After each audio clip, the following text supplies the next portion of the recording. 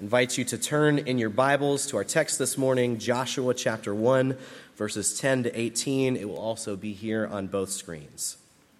Here's the word of the Lord. And Joshua commanded the officers of the people, "Pass through the midst of the camp, and command the people, prepare your provisions. For within 3 days you are to pass over this Jordan, to go in to take possession of the land that the Lord your God is giving you to possess." And to the Reubenites, the Gadites, and the half-tribe of Manasseh, Joshua said, "Remember the word that Moses, the servant of the Lord, commanded you, saying, 'The Lord your God is providing you a place of rest and will give you this land. Your wives, your little ones, and your livestock shall remain in the land that Moses gave you beyond the Jordan. But all the men of valor among you shall pass over armed before your brothers and shall help them, until the Lord gives rest to your brothers, as he has to you. And they also take possession of the land that the Lord your God is giving them. Then you shall return to the land of your possession and shall possess it, the land that Moses, the servant of the Lord, gave you beyond the Jordan toward the sunrise.' And they answered Joshua, 'All that you have commanded us we will do, and wherever you send us we will go. Just as we obeyed Moses in all things, so we will obey you. Only may the Lord your God be with you as he was with Moses. Whoever rebels against your commandment and disobeys your words, whatever you command him shall be put to death. Only be strong and courageous.'" This is the word of the Lord. Please have a seat.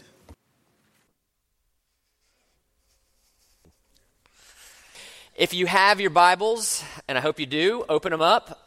We are going to be in the second half of Joshua chapter 1.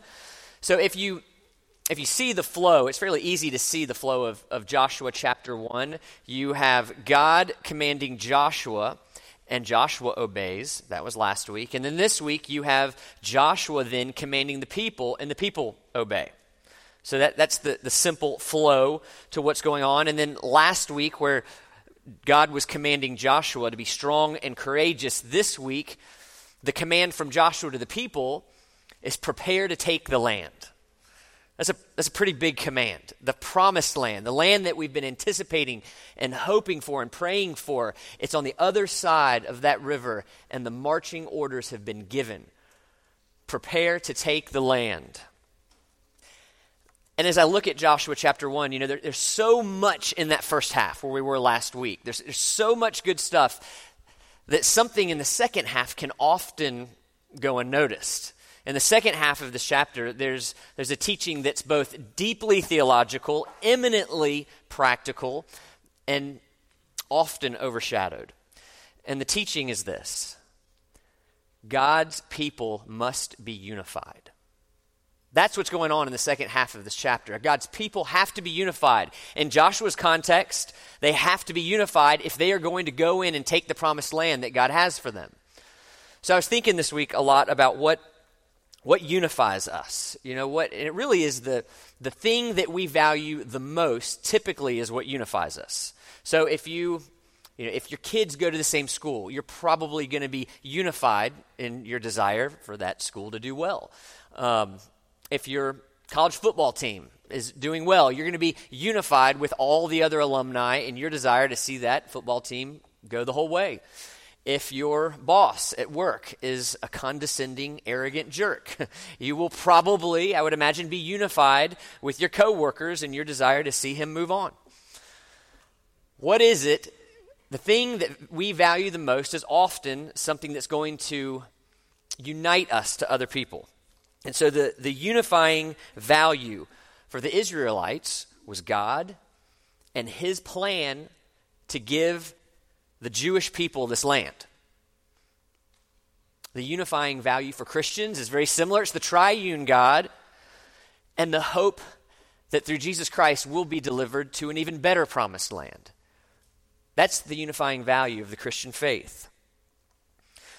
So the 12 tribes, if you read your first 5 books, you see there were all kinds of bitter disagreements, but they stayed together. They stayed together because they had one God that they followed, that they worshiped, and they knew that they had to stay together if they were going to get this land that God had promised them. And so Christians, likewise, we are divided over a myriad of preferences, probably more so now than ever before, but we stay united because we know that that is God's plan for God's people. And that's what we're going to be diving into this morning. I have a really close friend who's a Pentecostal pastor. And he has this joke he likes to tell. I've probably heard him say it 5 times. He says, where you have one Pentecostal, you have an evangelist. Where you have 2 Pentecostals, you have a church. And where you have 3 Pentecostals, you have a church split.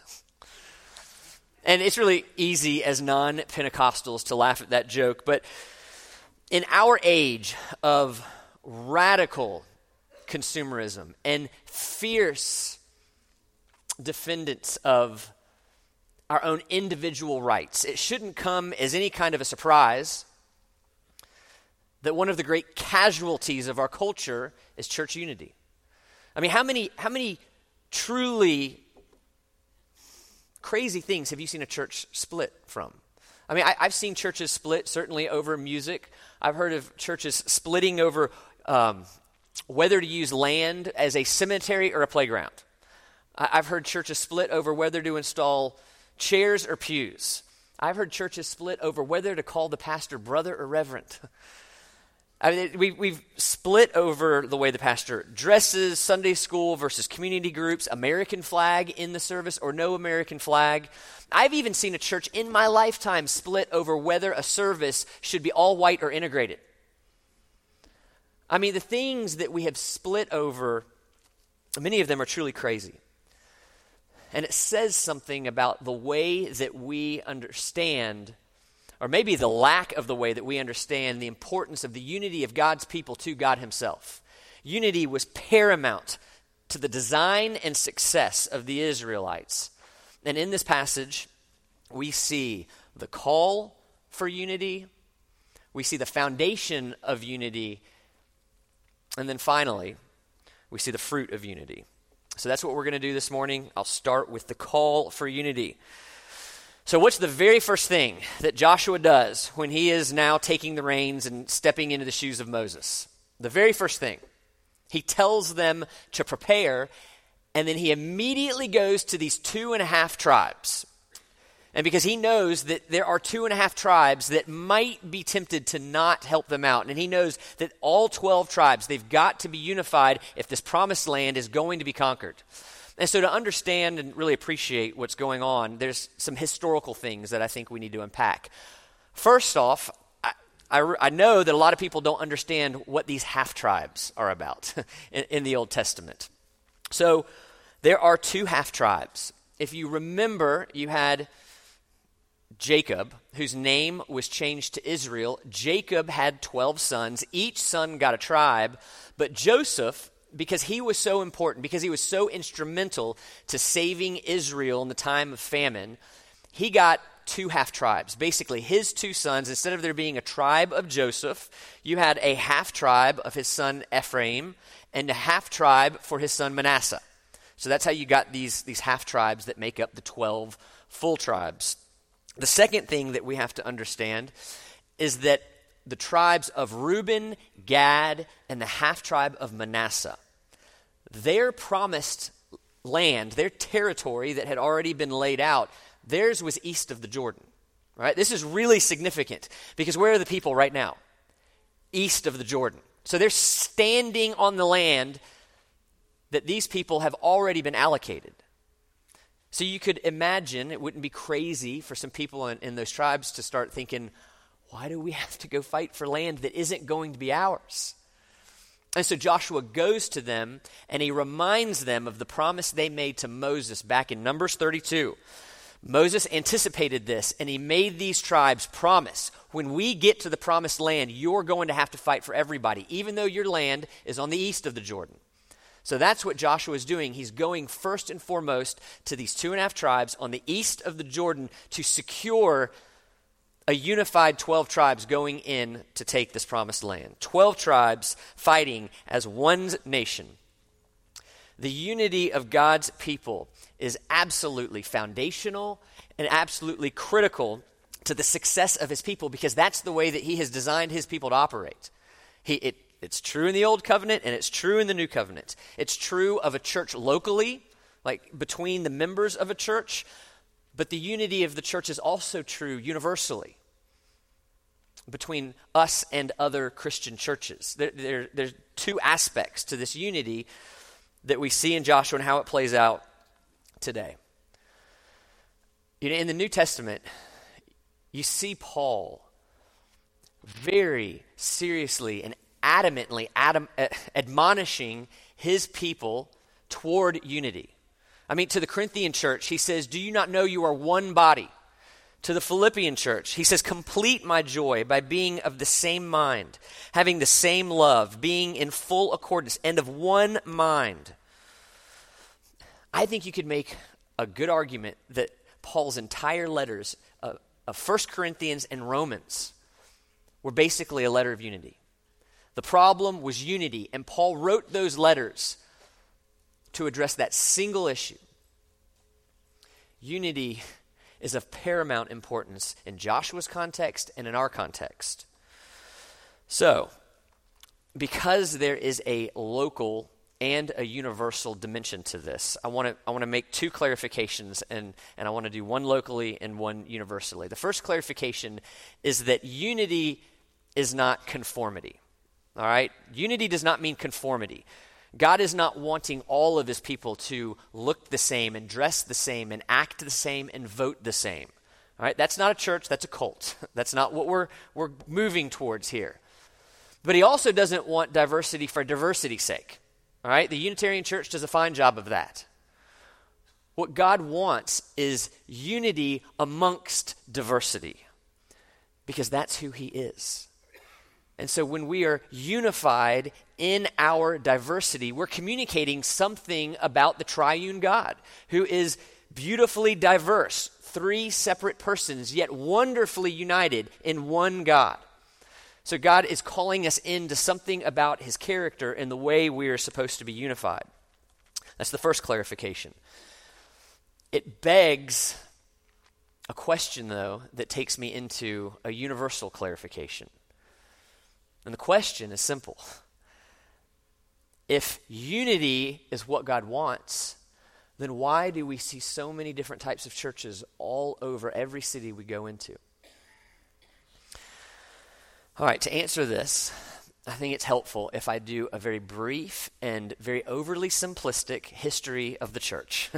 Because we have to know where we've come from to understand what it is that we have here today. And then I really want to dial in on there are some good reasons to split and some bad reasons to split. One compromises unity, the other doesn't compromise unity.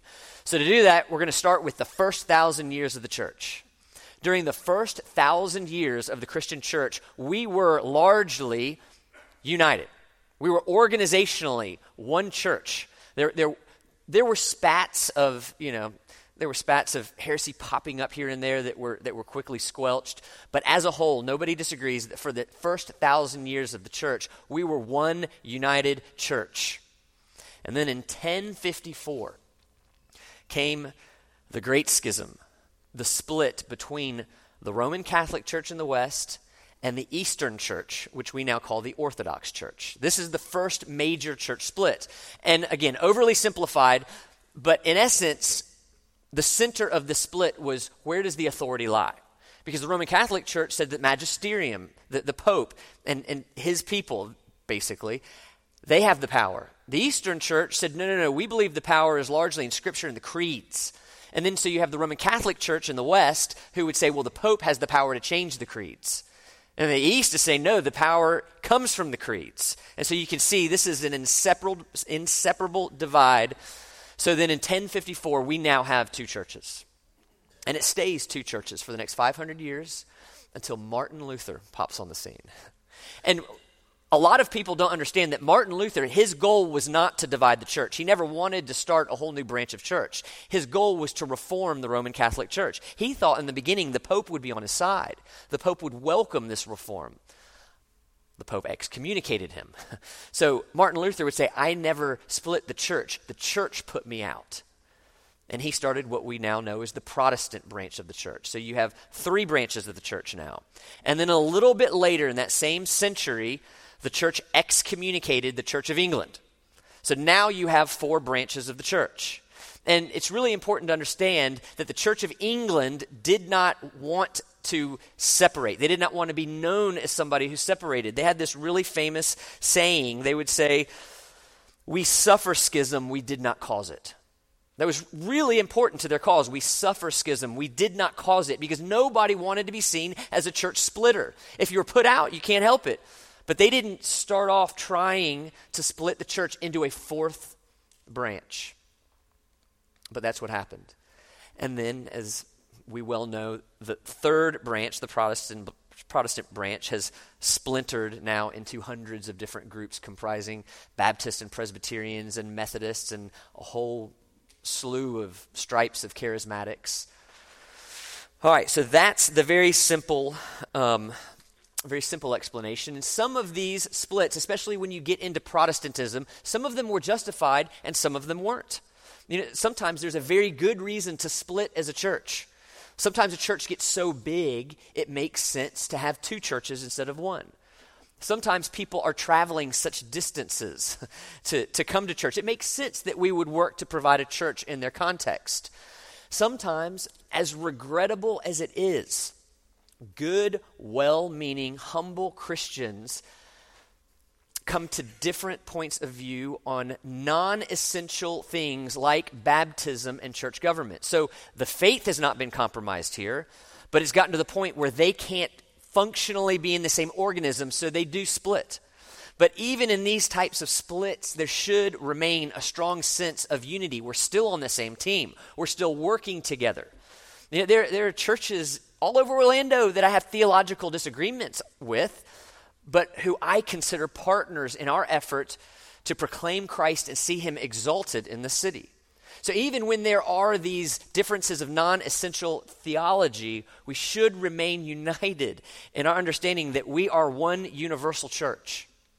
That's why we read the Apostles' Creed today. I wanted to say, as a church, we believe in the Holy Catholic Church. Okay, many of you know we're not saying the Roman Catholic Church there.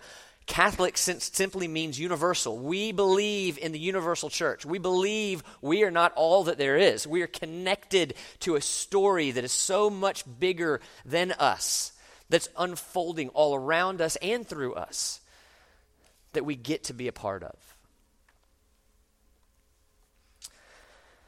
But there are, unfortunately, bad splits.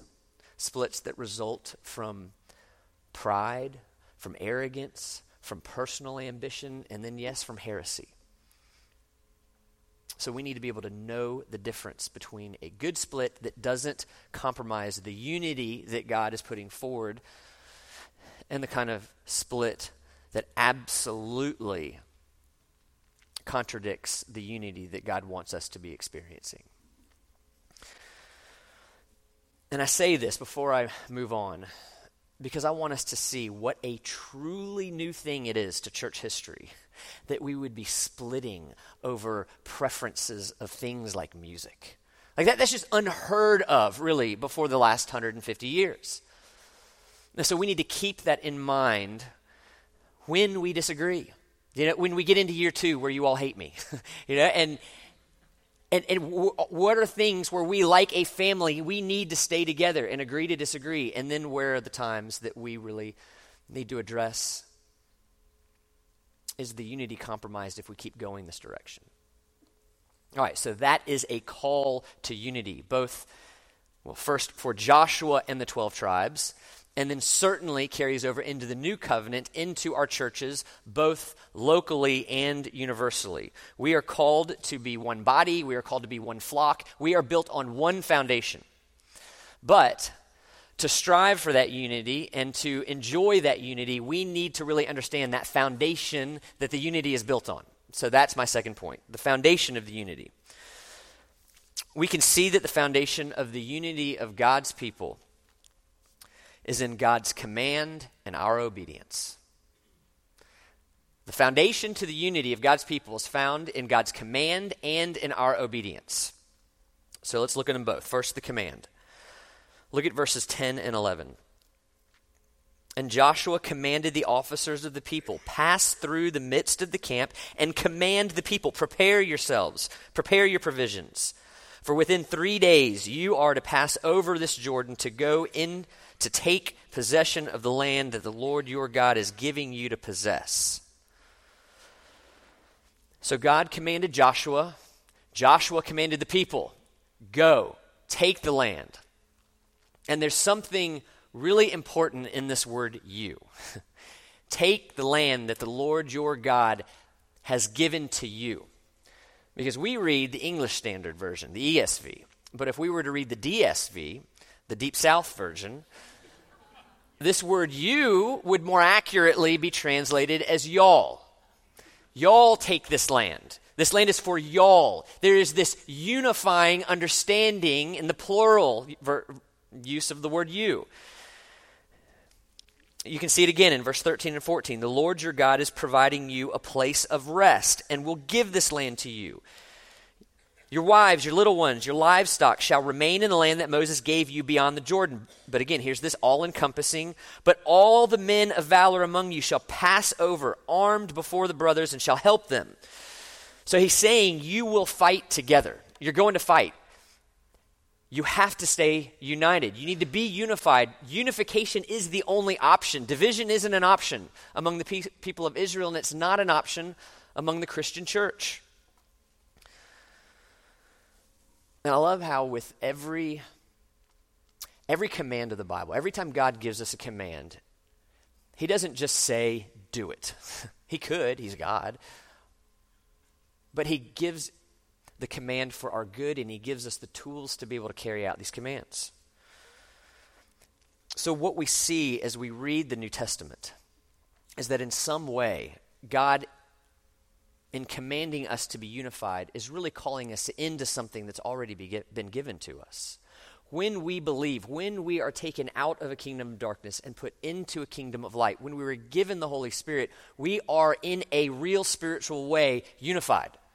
God has already unified us. He's made Jesus our greatest value.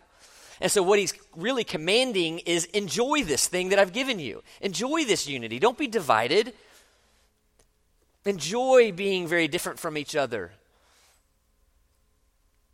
Enjoy the unification that I've given you. So that's why Paul says very clearly there's one Spirit, one hope, one Lord, one faith, one baptism, one God. What point do you think Paul is trying to get across here? One. We are one because God is one. We're commanded to enjoy the thing that he's already given us. But we can't be naive about all the threats that Joshua faced in his efforts to unify Israel, or the threats that we face in a 21st century church to our unity. Joshua and we face external threats, we face internal threats, and we face an invisible threat. So I want to flesh those out just a little bit. So first, the external threats. Joshua, going into the promised land, had a very visible external threat. There were people who did not want to leave. There were armies they were going to have to fight. There were other cultures that were in that land that had to be displaced. And if you're here and you're thinking, well, that sounds terrible, you know, how could someone go and take somebody's land? You're going to have to keep coming. We're going to get there. We're going to address that later on in Joshua. But for the moment, we can say there was a very visible external threat in other cultures being on that land. And in the same way, we have the very visible external threat of living inside a culture that is going to push us away from God's plan for unity in our lives. We live in a culture that is telling us things like, you need to be you need to live the way you want to live your life. You need to have everything your way. And it shouldn't surprise us that comes in and affects the unity in our church. You know, when we begin to demand, you know, I want my way of music, I want my way of preaching, I want my seats to sit on. And I'm not saying these aren't important things in the Christian church. but we have to understand how our culture is impacting the unity that we are designed to experience and enjoy in this church. Because in our culture, there is always going to be a next new shiny thing in the church. There always is going to be. And if we're the type of Christian that just keeps hopping from church to church, going from one shiny new Christian thing to the next, then we're going to be the kind of Christian that becomes very superficial, flaky, and consumer-driven and knows nothing of the type of unity that God wants his people to experience and enjoy. So that's the external threat. Secondly, we have an internal threat. Joshua had to deal with sin in the camp. That's a very common phrase, sin in the camp. It comes from this book of Joshua. He had sin in the camp. And what was the sin in the camp? Ultimately, selfishness. It doesn't matter what kind of walls we build around our church and around our families. Sin is in the camp. Selfishness is in the camp. And when you get selfish people together and we're allowed to operate unchecked, what happens? Division. Division very naturally happens. I had a boy this week tell me that he really never struggles with selfishness unless his brother's around. I was like, dude, this selfishness is yours. Your brother just shows it to you. The same is true with all of us. We are naturally selfish. And because we're naturally selfish, we're going to naturally judge others more harshly than we're going to judge ourselves. And when that happens, increasingly, we're not the problem. Who is? Everyone else. And when everyone else is the problem, not me, division happens. It threatened Joshua, and it threatens us today. So we have an external threat, an internal threat, and then finally we have an invisible threat. So when Joshua was preparing his army to march into the promised land, he not only had a physical army that he was going to have to fight, he had an invisible army that was gearing up to do battle against Israel at the same time. And that invisible army still exists and fights us today. And we would be naive not to consider all the ways Satan and his army want to attack God through his church. Because at the end of the day, Satan can't do anything to God. So all he's left with is attacking God's plan.